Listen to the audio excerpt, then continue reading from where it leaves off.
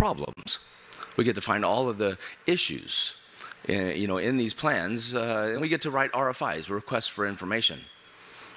We state these problems, and by stating those problems, then we get an answer from the architect as to how to go about fixing it, how to go about making it right, so that it will work in the end.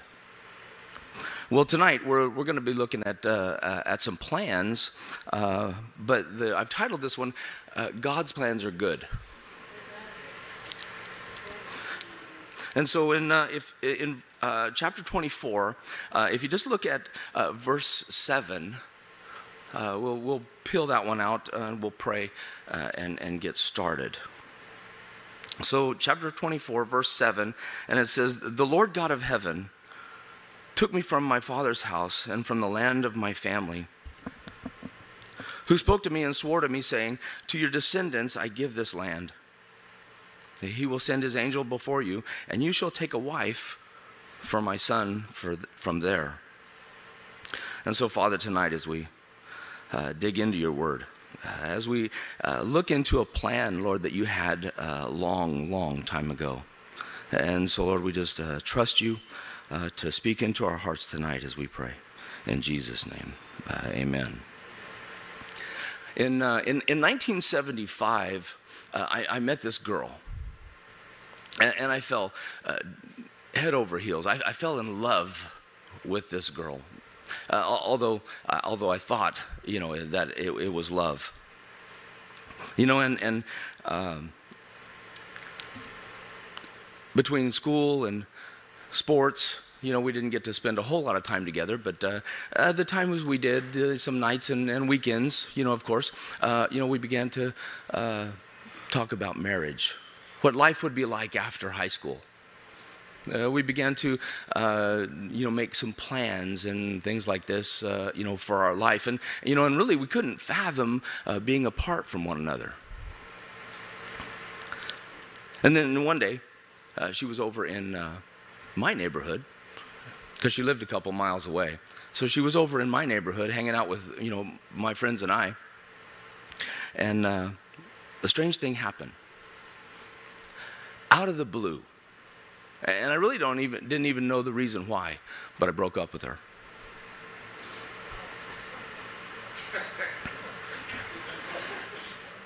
She left, right? When she went home, left our neighborhood, right? And I just found myself as another single teenage boy in the neighborhood. Well, this story that we're looking at tonight in Genesis chapter 24, God was in control. And he provided the perfect plan and circumstances to bring two people together. So a little bit of the backstory here that in this will take place in Mesopotamia. Mesopotamia was one of the earliest regions to be inhabited after the Great Flood. And it was there that is where Abram lived his early life. Abram and Sarai, they were living in Mesopotamia when in Genesis chapter 12, God called Abram to leave his country, to leave his family, and to go to a land in which he would show him. And so they left and they traveled, and they ended up in the land of Canaan. And so Canaan, that became the promised land where Abraham now resides. So as we pick up the story in verse 1 of chapter 24, it says, "Now Abraham was old, well advanced in age, and the Lord had blessed Abraham in all things. So Abraham said to his oldest servant of his house, who ruled over all that he had, 'Please put your hand under my thigh, and I will make you swear by the Lord, the God of heaven, the God of earth, that you will not take a wife for my son from the daughters of the Canaanites, among whom I dwell. But you shall go to my country and to my family and take a wife for my son Isaac.'"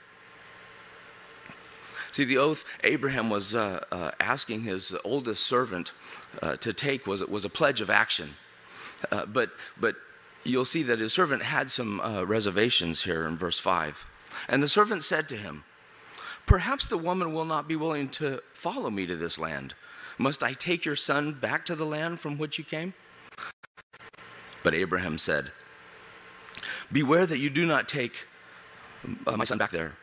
The Lord God of heaven, who took me from my father's house and from the land of my family, who spoke to me and swore to me, saying, to your descendants I give this land. He will send his angel before you, and you shall take a wife for my son from there. So Abraham has given him a little bit of a little short understanding of where he come from and why he came from there, but he's also giving his servants confidence, and some comfort that God will send, an angel, before him.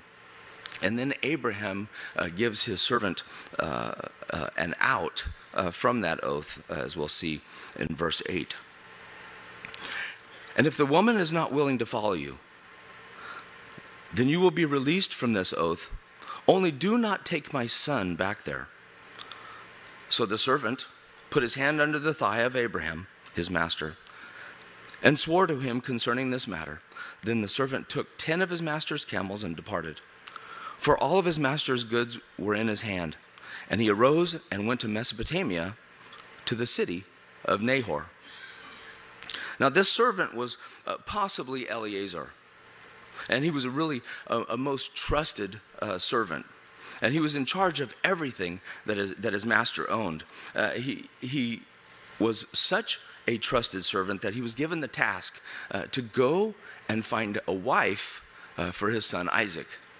Now think about this. If you were to be looking for a wife for your son, right, who would you choose to go find one? Right? I got crickets. I got nobody in my life that I would trust to go find a wife for for my son. I don't have a son, but I mean, if I had a son, So now Abraham, he not only trusted his servant, but he also trusted God to fulfill his promise. So the scene now shifts from now to the city of Nahor. Well, actually, it's just outside that city in verse 11. And he made his camels kneel down outside the city by the well of water at evening time. I like this little part right here. It says, the time when women go out to draw water. As if like everybody knows this, right? And then he said, O Lord God of my master Abraham, please give me success this day and show kindness to my master Abraham. Behold, I stand here by the well of water, and the daughters of the men of the city are coming out to draw water. Now, have you ever prayed and really would want a sign from the Lord? And sometimes we throw that stuff out there. Lord, just show me a sign. Show me something. Give me a confirmation. Open the door or close the door. Things like that. Listen to how Eliezer made this prayer. Now let it be that the young woman to whom I say, please let down your pitcher that I may drink. And she says, drink, and I will also give your camels drink. Let her be the one you have appointed for my servant Isaac. And by this I will know that you have shown kindness to my master. All of a sudden, and it happened before he had finished speaking, that behold, Rebekah, who was born to Bethuel, son of Milcah, the wife of Nahor, Abraham's brother, came out with the pitcher on her shoulder. Now, really, what's the odds of that? That before he finished speaking, that here comes this beautiful woman, walking out across there right at the very time Eliezer stood there, looking at all the women, coming out like, is that the one? Maybe that one. No, maybe that one over there. And then all of a sudden, Rebekah, beautiful woman, catches his eye. Verse 16. Now the young woman was very beautiful to behold, a virgin, no man had known her. And she went down to the well, filled her pitcher, and came up. One day, I was in biology class in high school. And it was on the second floor. I went to East Bakersfield High School, by the way. And it was on the second floor, and I was kind of on the ledge, about like that.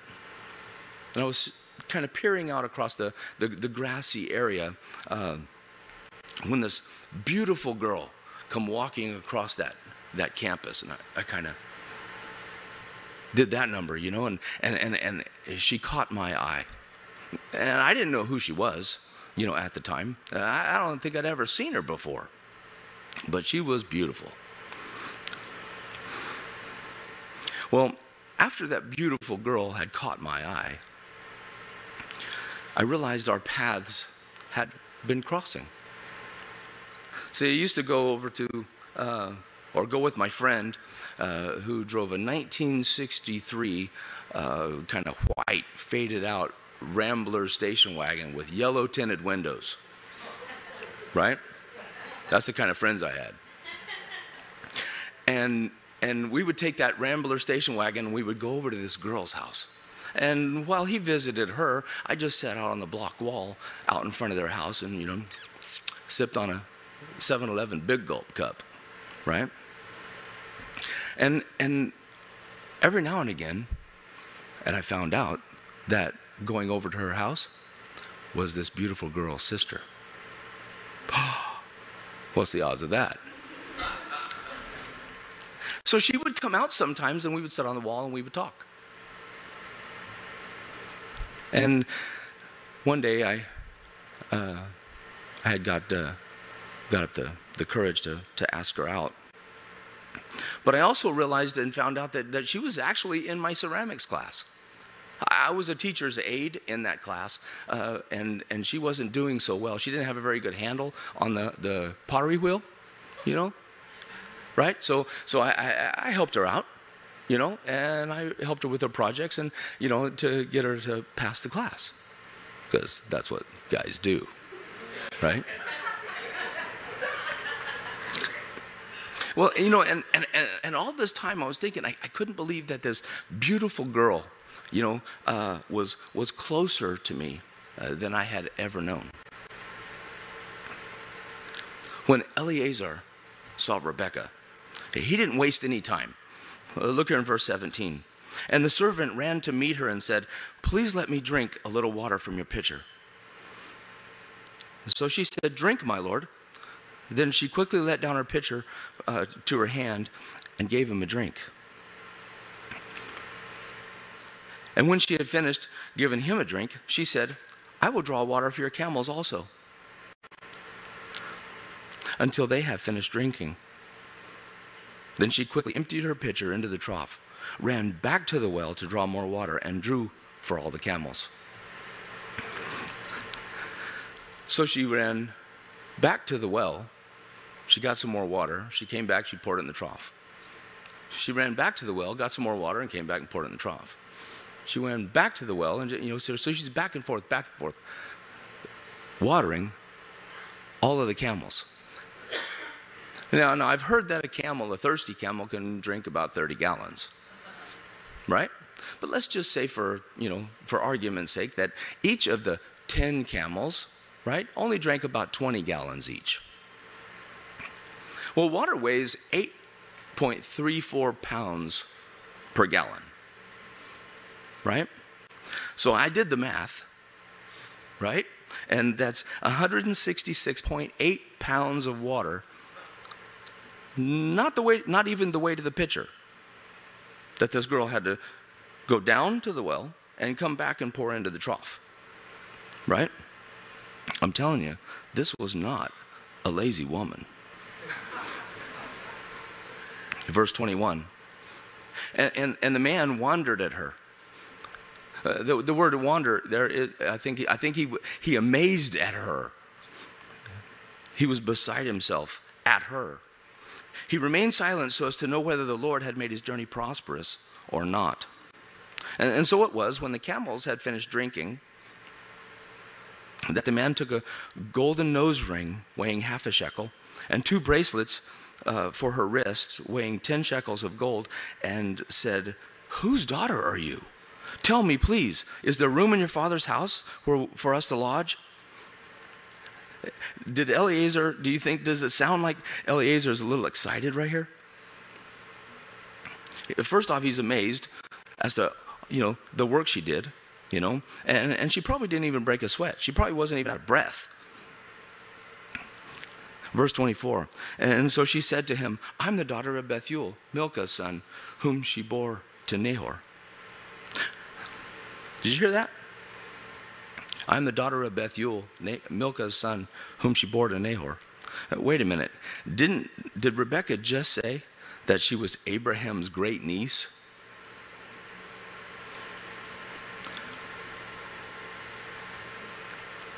"25.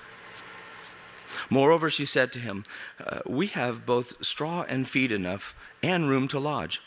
Then the man bowed down his head and worshipped the Lord.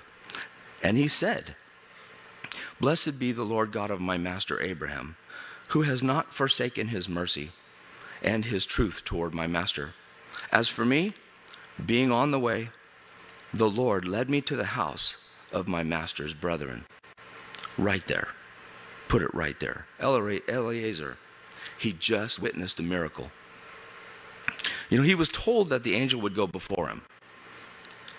But until this moment right here, until he finds out exactly who Rebekah is, he was just going through the motions. Verse 28. So the young woman ran and told her mother's household these things. Now Rebekah had a brother whose name was Laban, and Laban ran out to the man by the well. And so it came to pass, when the man saw the nose ring, or when he saw the nose ring and the bracelets on her wrists, and when he heard the words his sister Rebekah was saying, "Thus the man spoke to me," that he went to the man, and there he stood by the camels at the well. And he said, "Come in, O blessed of the Lord. Why do you stand outside? For I have prepared the house and a place for the camels." Then the man came to the house, and he unloaded the camels and provided straw and feed for the camels and water to wash his feet and the feet of the men who were with him. Food was set before him, but he said, "I will not eat until I have told you about my errand." And so he said, "Speak on." And so he said, "I am Abraham's servant." And you could probably hear in the background at this point, "Who? Don't you mean Abram?" And he would probably reply, "No, the Lord made a promise to him and he changed his name, but that's another story." Verse 35, "And the Lord blessed my master greatly, and he has become great, and he has given him flocks and herds and silver and gold, male and female servants and camels and donkeys. And Sarah, my master's wife, bore a son to my master when she was old, and to him he has given all that he has." Verse 37, "Now my master made me swear, saying, 'You shall not take a wife for my son from the daughters of the Canaanites in whose land I dwell. But you shall go to my father's house and to my family and take a wife for my son.' And I said to my master, 'Perhaps the woman will not follow me.'" I mean, he's just being open and honest with his whole thing. He's just laying it down just like it happened. "But he said to me, 'The Lord before whom I walk will send his angel before you and prosper your way. And you shall take a wife for my son from my family and from my father's house. And you will be cleared from this oath when you will be cleared from this oath when you arrive among my family. For if they will not give her to you, then you will be released from my oath.'" Now, and this is just an amazing story how God is working through Eliezer to go to another country, and to find a wife for his master's son. And then he goes on and he even tells them his prayer. In verse 42, and this day I came to the well and said, O Lord, God of my master Abraham, if you will now prosper the way in which I go, behold, I stand by the well of water, and it shall come to pass that when the virgin comes out to draw water, and I say to her, please give me a little drink from your pitcher. And he says to me, drink, and I will draw for your camels also. Let her be the woman whom the Lord has appointed for my master's son.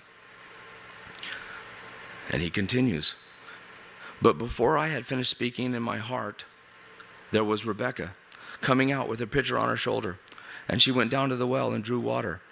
And I said to her, please let me drink. And she made haste and let her pitcher down from her shoulder and said, drink, and I will give your camels drink also. So I drank, and she gave the camels drink also. And then I asked her and said, whose daughter are you? And she said, the daughter of Bethuel, Nahor's son, whom Milcah bore to him. So I put a nose ring on her nose and the bracelets on her wrist. Now think about this. As soon as he had done this, and put the bracelets, on her wrist, Eliezer was probably doing the Snoopy dance, right? He was probably doing the discount double check. He was going, scored, right? No, he didn't do that. Verse 48. And I bowed my head and worshiped the Lord, and blessed the Lord God of my master Abraham, who had led me in the way of truth, to take the daughter of my master's brother for his son. Now, if you will deal kindly with me, if you'll deal kindly and truly with my master, tell me, and if not, tell me, that I may turn to the right hand, or to the left. He's like, tell me, is it yes? Is it no? Tell me, please. The suspense is killing me. He's going to, is this the one, or am I still looking? Verse 50. Then Laban and Bethuel answered and said to him, the thing comes from the Lord. We cannot speak to you either bad or good. Here is Rebekah before you. Take her and go, and let her be your master's son's wife, as the Lord has spoken. And it came to pass, when Abraham's servant heard their words, that he worshipped the Lord, bowing himself to the earth.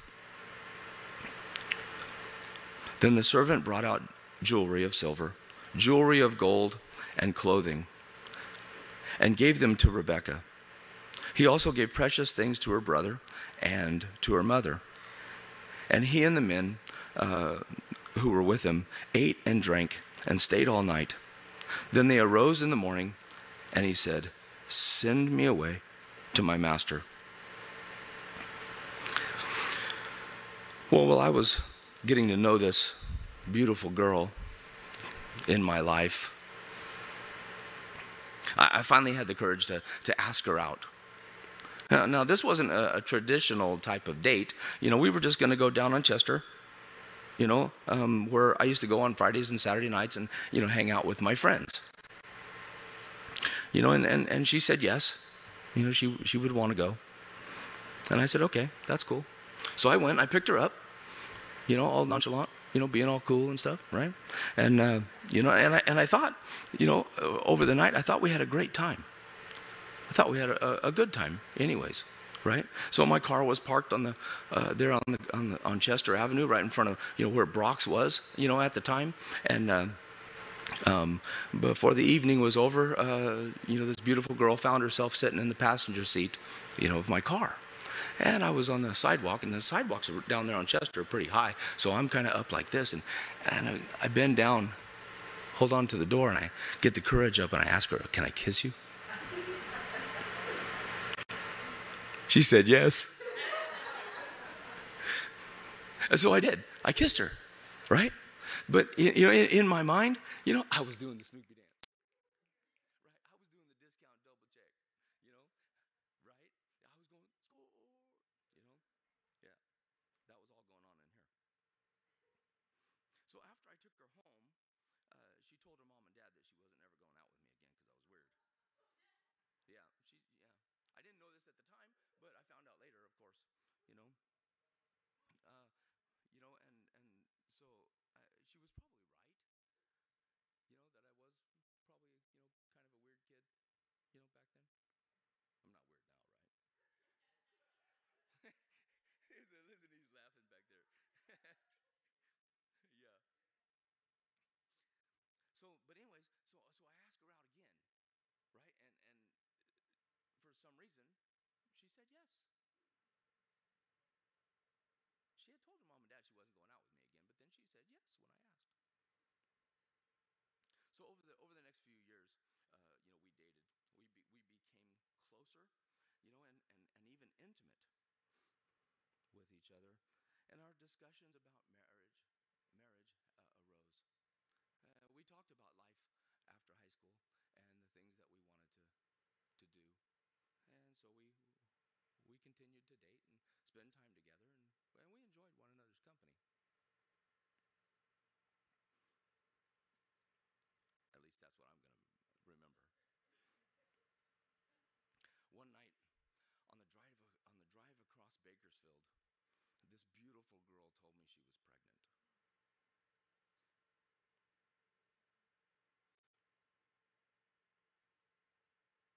And then she told me that she didn't know what to do since she was still in high school. And so I asked her about abortion, in which she immediately just shut that down. She just refused to have that conversation, at all. And I said, okay, so the only other option is to get married. We were just going to get married a year earlier than what we had planned. Really.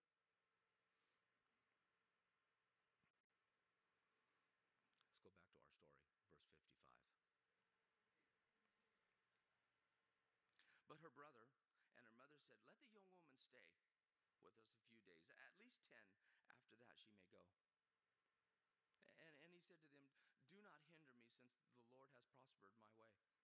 Send me away so that I may go to my master. So they said, well, we'll call the young woman and ask her personally. Then they called Rebekah and said to her, will you go with this man? And she said, yes, I will go. So they sent away Rebekah, their sister, and her nurse, and Abraham's servant and his men. And they blessed Rebekah and said to her, our sister, may you become the mother of thousands, of 10,000s, and may your descendants possess the gates of those who hate them. Then Rebekah and her maids arose, and they rode on camels and followed the man. So the servant took Rebekah and departed. Now Isaac came from the way of Beer Lahai-roi, for he dwelt in the south. And Isaac went out to meditate in the field in the evening, and he lifted up his eyes and he looked, and there the camels were coming. Then Rebekah lifted her eyes, and when she saw Isaac, she dismounted from her camel. For she had said to the servant, who is this man walking in the field to meet us? And the servant said, it is my master. So she took a veil and covered herself. And the servant told Isaac all the things that he had done. Then Isaac brought her into her mother Sarah's tent. And he took Rebekah, and she became his wife, and he loved her. So Isaac was comforted after his mother's death. You see, God had a perfect plan all laid out and told Abraham. And then he told his servant, and the servant set out to fulfill God's perfect plan to find Isaac a wife. You see, in my society, I don't have flocks and herds, silver and gold, male and female servants, and camels and donkeys. I didn't have a gold ring to put in that beautiful girl's nose, bracelets on her wrist. I actually had nothing to offer her. There was no reason that this beautiful girl should look to me to support her, since all I had was, at the time, a minimum wage job at an auto parts store downtown.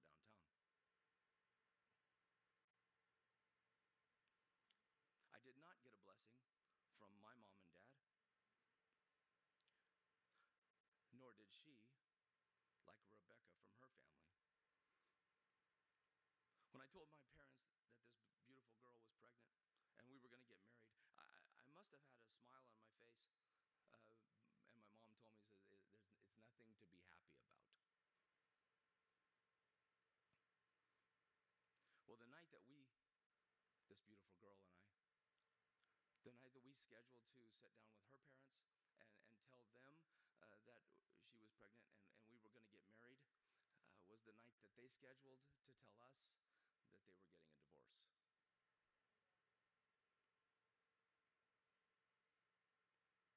So we exchanged news across the dining table at her parents' house. See, unlike Isaac, who was seeking God while meditating in a field when he met Rebecca, I had turned my back on God and was living for me when this beautiful girl caught my eye. I was not a man who feared God. Now don't misunderstand me. I was raised in church.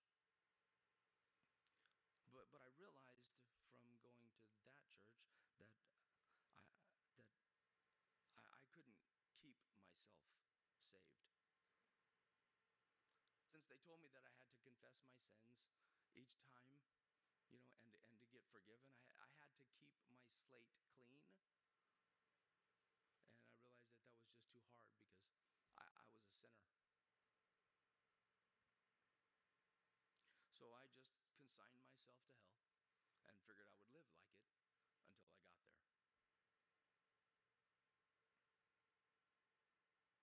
In the summer heat, in a small church on the corner of Butte and King off California Avenue, the beautiful girl and I got married. See, on the surface, it seemed like a nice wedding. And for those who attended, it was, except for the summer sweltering heat. But let's take a step back for a moment and consider all that had taken place 6 months before that. See, my parents had been shocked by the thought of their son being forced to get married because of his careless actions.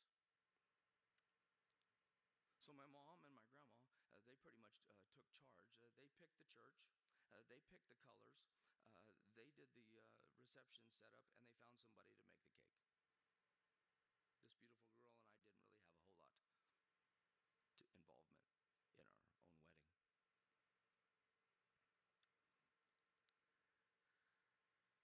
Her parents, were now separated, but they had to get together and they had to go to court to get the judge to sign off on the marriage certificate because she wasn't even 18.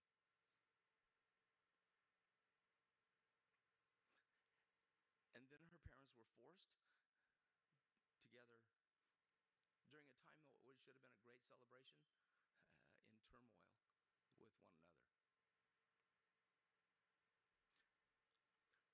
My beautiful wife graduated high school, and our daughter was there to be in the pictures.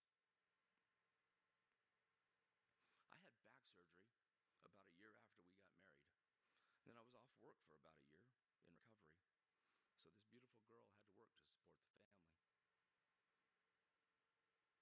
Then I went to work in the oil fields, chasing that almighty dollar, And of course, I was just trying to make ends meet, right? Well, more money led to drug and alcohol abuse.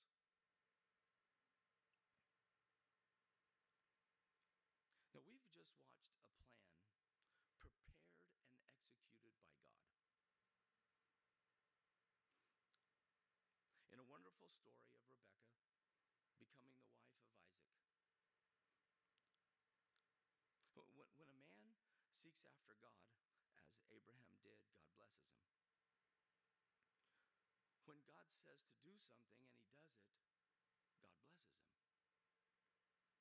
When a man tells another man to do something that God has ordained and he does it, God blesses him.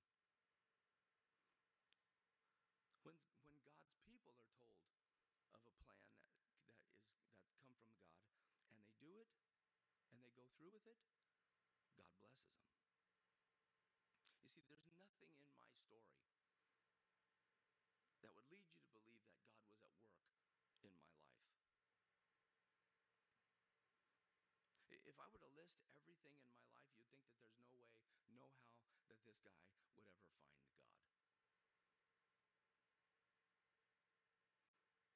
A few years later, some friends of ours were coming by and picking up our daughter and taking her to church. And they would come home and they would tell us about how much fun she was having singing in the children's choir. So this beautiful girl said to me, we should be the ones taking our daughter to church, not our friends. I said, okay. So the following Sunday morning, I get up, I go out to the shed, I get stoned, I drive the family to church. A few weeks of this, some of the things that the pastor is saying is not setting well with me. I'm like, man, some of those things, when I was going to church as a kid, I don't remember that. I don't think what he's saying is real. I don't think it's right. So this is what I did. I went home, I dug out a box that had things packed away in, right? And I pull out my leather-bound, or red letter edition, zipper sealed, gold engraved name, Holy Bible that I had since a kid. I blew the dust off of that thing. I unzipped it, right? And I began to go through there. But the reason I was going through there was not for the reason you might think. The reason I was going through the Bible was to prove that pastor wrong. So as I was studying through the scriptures, the things that I were finding in there was the things that he was saying. And the things that I could remember, the things that I thought, weren't there.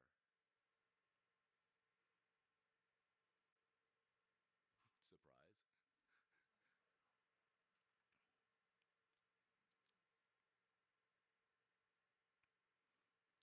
So as I continued going to church, I stopped getting stoned going to church at this time, right? And I began to listen to the pastor. I took that Bible with me and I followed along. And then as I began to study the scriptures from the beginning to the end, I found a perfect plan of God. See, the Bible reveals God's perfect plan to provide a bloodline for a Savior. Did you realize that Isaac and Rebekah were the grandparents to the 12 tribes of Israel? Yeah, I read that in there.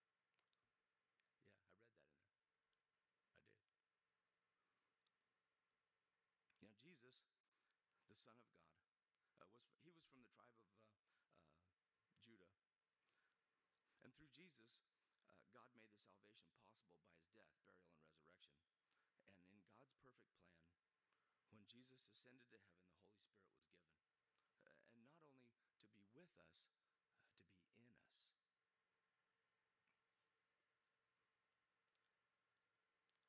So let's jump now to the New Testament. Let's go to Ephesians chapter 3.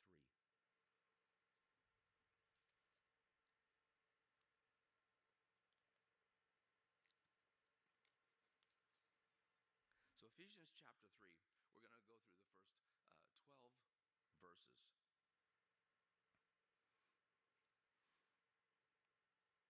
Starting there in verse 1 of Ephesians chapter 3.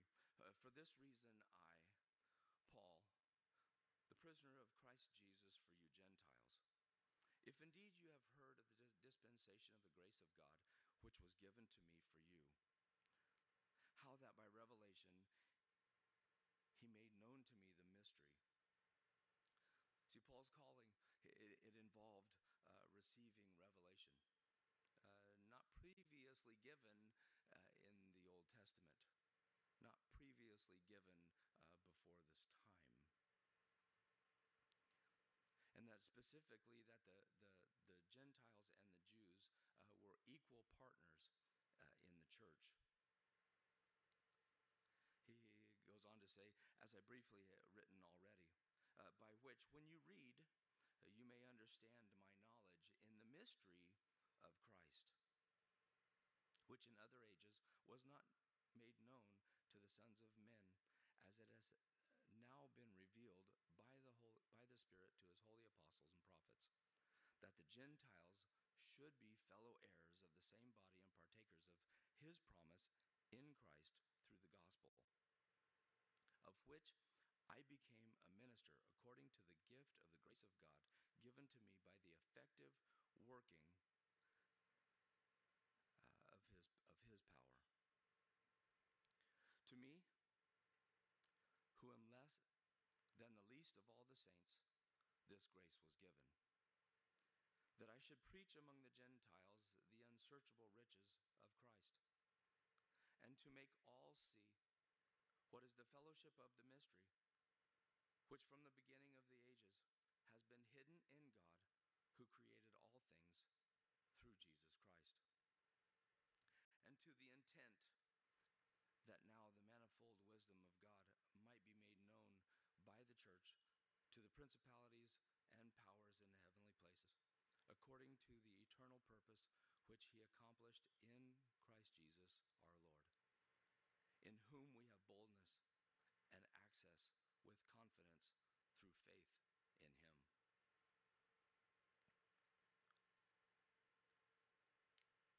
The chosen children of God had always been the Jews. From the promise given to Abraham through Isaac and to Jacob, whose then name was changed to Israel. So the children of Israel was God's chosen people. And they had the circumcision, which was a physical sign, and it was held exclusively by the Jews. They were the only ones that God was looking out for. They were the only ones that was a part of God's purpose and God's plan at the time.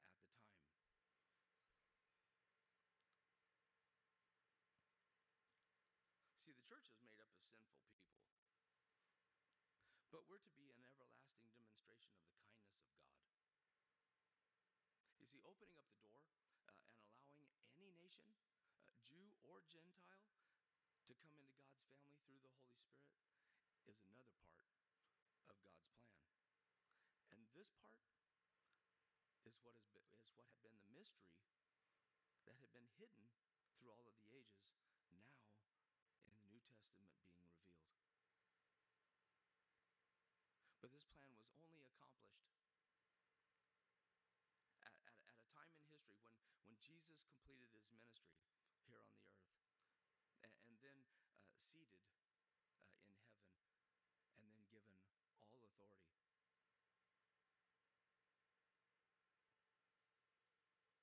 Maybe like me, you've made decisions that satisfy your own desires, and found yourself asking, is there any hope? Maybe you've been walking with God, but are uncertain if God has a plan for your life. Well, really, no matter where you are today, you can rest assured that he has a perfect plan for your life. If I hadn't broken up with that girl, that beautiful girl wouldn't have caught my eye. If that beautiful girl hadn't caught my eye, then we wouldn't have been finding each other. Our paths were crossing, but I didn't really even know it at the time.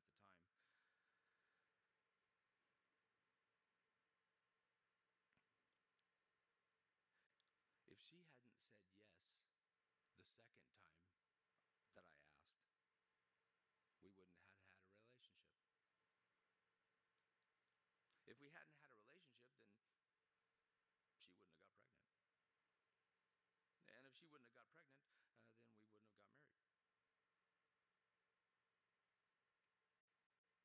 If we hadn't have got married, our friends wouldn't have taken our daughter to church. If our friends hadn't taken our daughter to church, then we wouldn't have gone.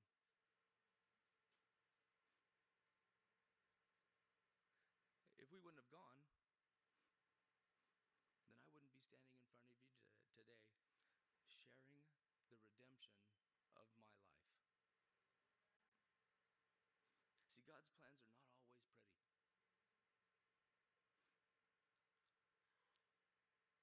But his plans are always perfect. See, I'm not proud of the decisions that I've made. But God can be glorified in them. You see, he's taken all of my mistakes and changed my life and give me a purpose. And he can do the same for you guys.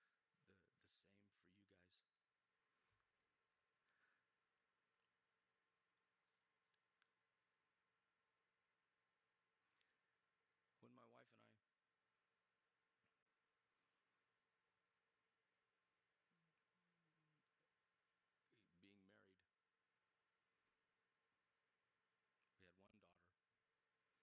6 years later, my wife says that she would like to have another baby.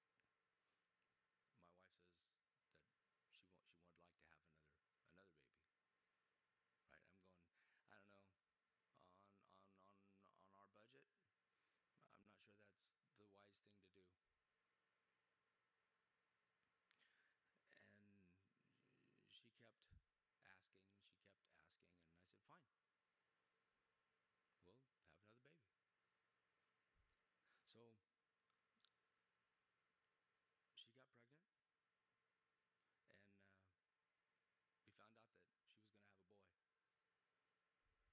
And so we painted the room. We decorated, the bedroom, and trains and that kind of stuff. The day came, for delivery, and we went to the hospital, and Daniel became Danielle.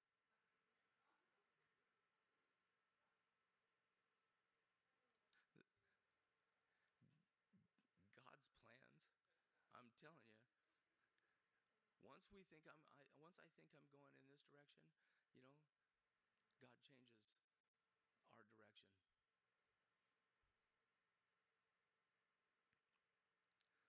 So as the kids began to grow up, and my wife and I, we moved around. Our friends used to call us gypsies because we moved so often.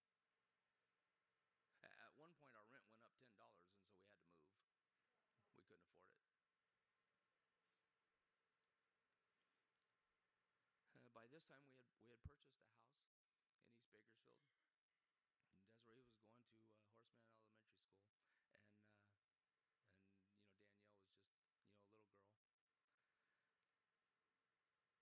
Danielle was just a little girl. And the oil industry went down.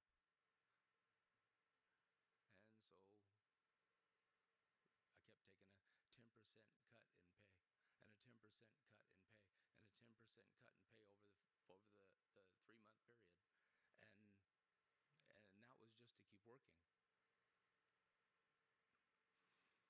One day, I was coming home every day, and I was looking in the newspaper, and I was looking for a job. I was looking at, for something to, pay the bills more than, what I was making out there. I think I was down to like $8.50 an hour working on a production rig, down from 20-something an hour. And anyways, and I ran across an ad in the newspaper, and it said pipe fitter. And a phone number. No company name, no description, nothing. That was it. Pipe fitter and a number. I called. I don't know why, but I called. And the guy answers the phone.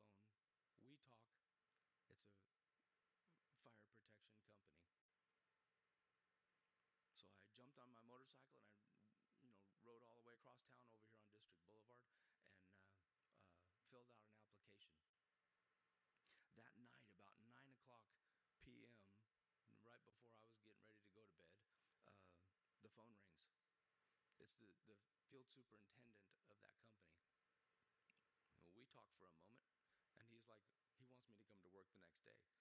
I go, oh, time out, back up. I go, I have a job. And he's like, oh, okay. So I go, hang on. I go, let me call you right back. So I hang up the phone. I call my boss.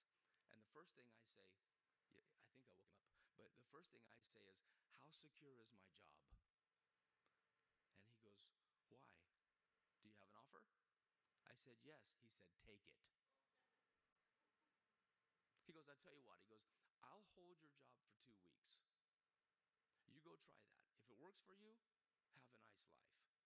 If not, you got your spot back. Thank you. Hung up the phone. I called the field superintendent back, and I said, okay, I'm on. Let's do this, right? I worked for, I came into a group of guys, 5 guys, who was installing a fire sprinkler system in a building over here on Stein Road. And, and I came in there and I worked with them for a week, and then I became the foreman. Got me a $2 an hour raise. That's right. And then I worked. We finished that project and went up to Lake Isabella, and we finished a shopping center up there. And I come back to town, and my paycheck on the front, they used to write where we were going to be the next week. Mine said off. So I said, well, what's up with this? They go, we got no work. That off might be for the next 2 or 3 weeks. We're not sure when the next project's going to be starting. So I said, I'll tell you what. I'm going to go down to this other company right here, and I'm going to talk to them about getting on with the union, right? Pipe Fitters Union. And so I go down there, and I was talking to him about it, and he's like, okay, this sounds good, all right. And I said, well, one of these days I'd like to get into the engineering part of this. He said, oh, you would? I said, yes, I would. I had drafting in junior high school. I had drafting in high school, and I had some drafting at BC, and because when I was working in the oil fields, I wanted to be a petroleum map draftsman. So I had to go to BC and take some night classes, and that's a whole other story. But anyways, he goes, my brother's looking for a trainee right now. No way. So we walk down the hallway, right? And he's going, yeah, I'm looking for a trainee right now. He goes, but, I can't pay you, this much. I can only pay you this much. I said, well, can you pay me that much? And he's like, nope, I can only pay you this much. So I go home and I talk to this beautiful girl. And she says, okay, well, she has a job and she's working, and it'll be tight, to take that, job, but it'll work into something. So we continued to in the training and raising a family and all this other kind of stuff. And so I've now been 35 years in that industry. I told God one time, I probably reminded him many times, but I said, whatever I'm doing by the time I'm 30 years old, that's what I need to be doing for the rest of my life.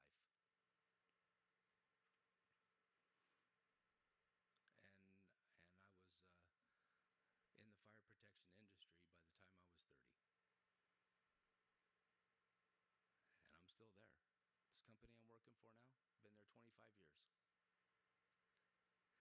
In the providence, in the plan of God. I was just a bonehead kid. making all kinds of mistakes, making all kinds of issues and problems, and and dragging this beautiful girl into it.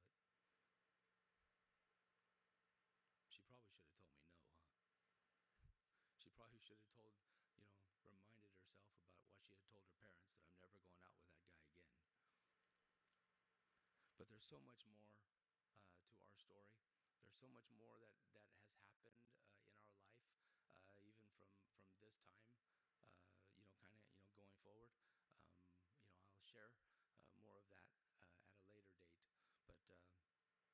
But just so you guys know that that beautiful girl, she's been my wife now for 39 years. And I am blessed. Very. Let's pray. Father, tonight as we just had looked into your word, seeing, Lord, the plans that you've made for people, how you kept the bloodline pure to bring about a Savior, and to offer your Holy Spirit to each and every one, Lord, that would receive.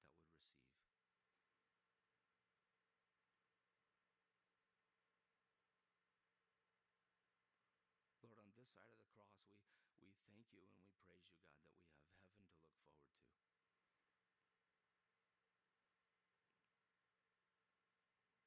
Lord, us as believers, trust in what you have done, and we also trust in what you will do, because you've shown yourself faithful in so many ways, in so many lives. And so, Lord, tonight, Lord, you be glorified. You be lifted up because of what you have accomplished, what you have done, and what you have purposed.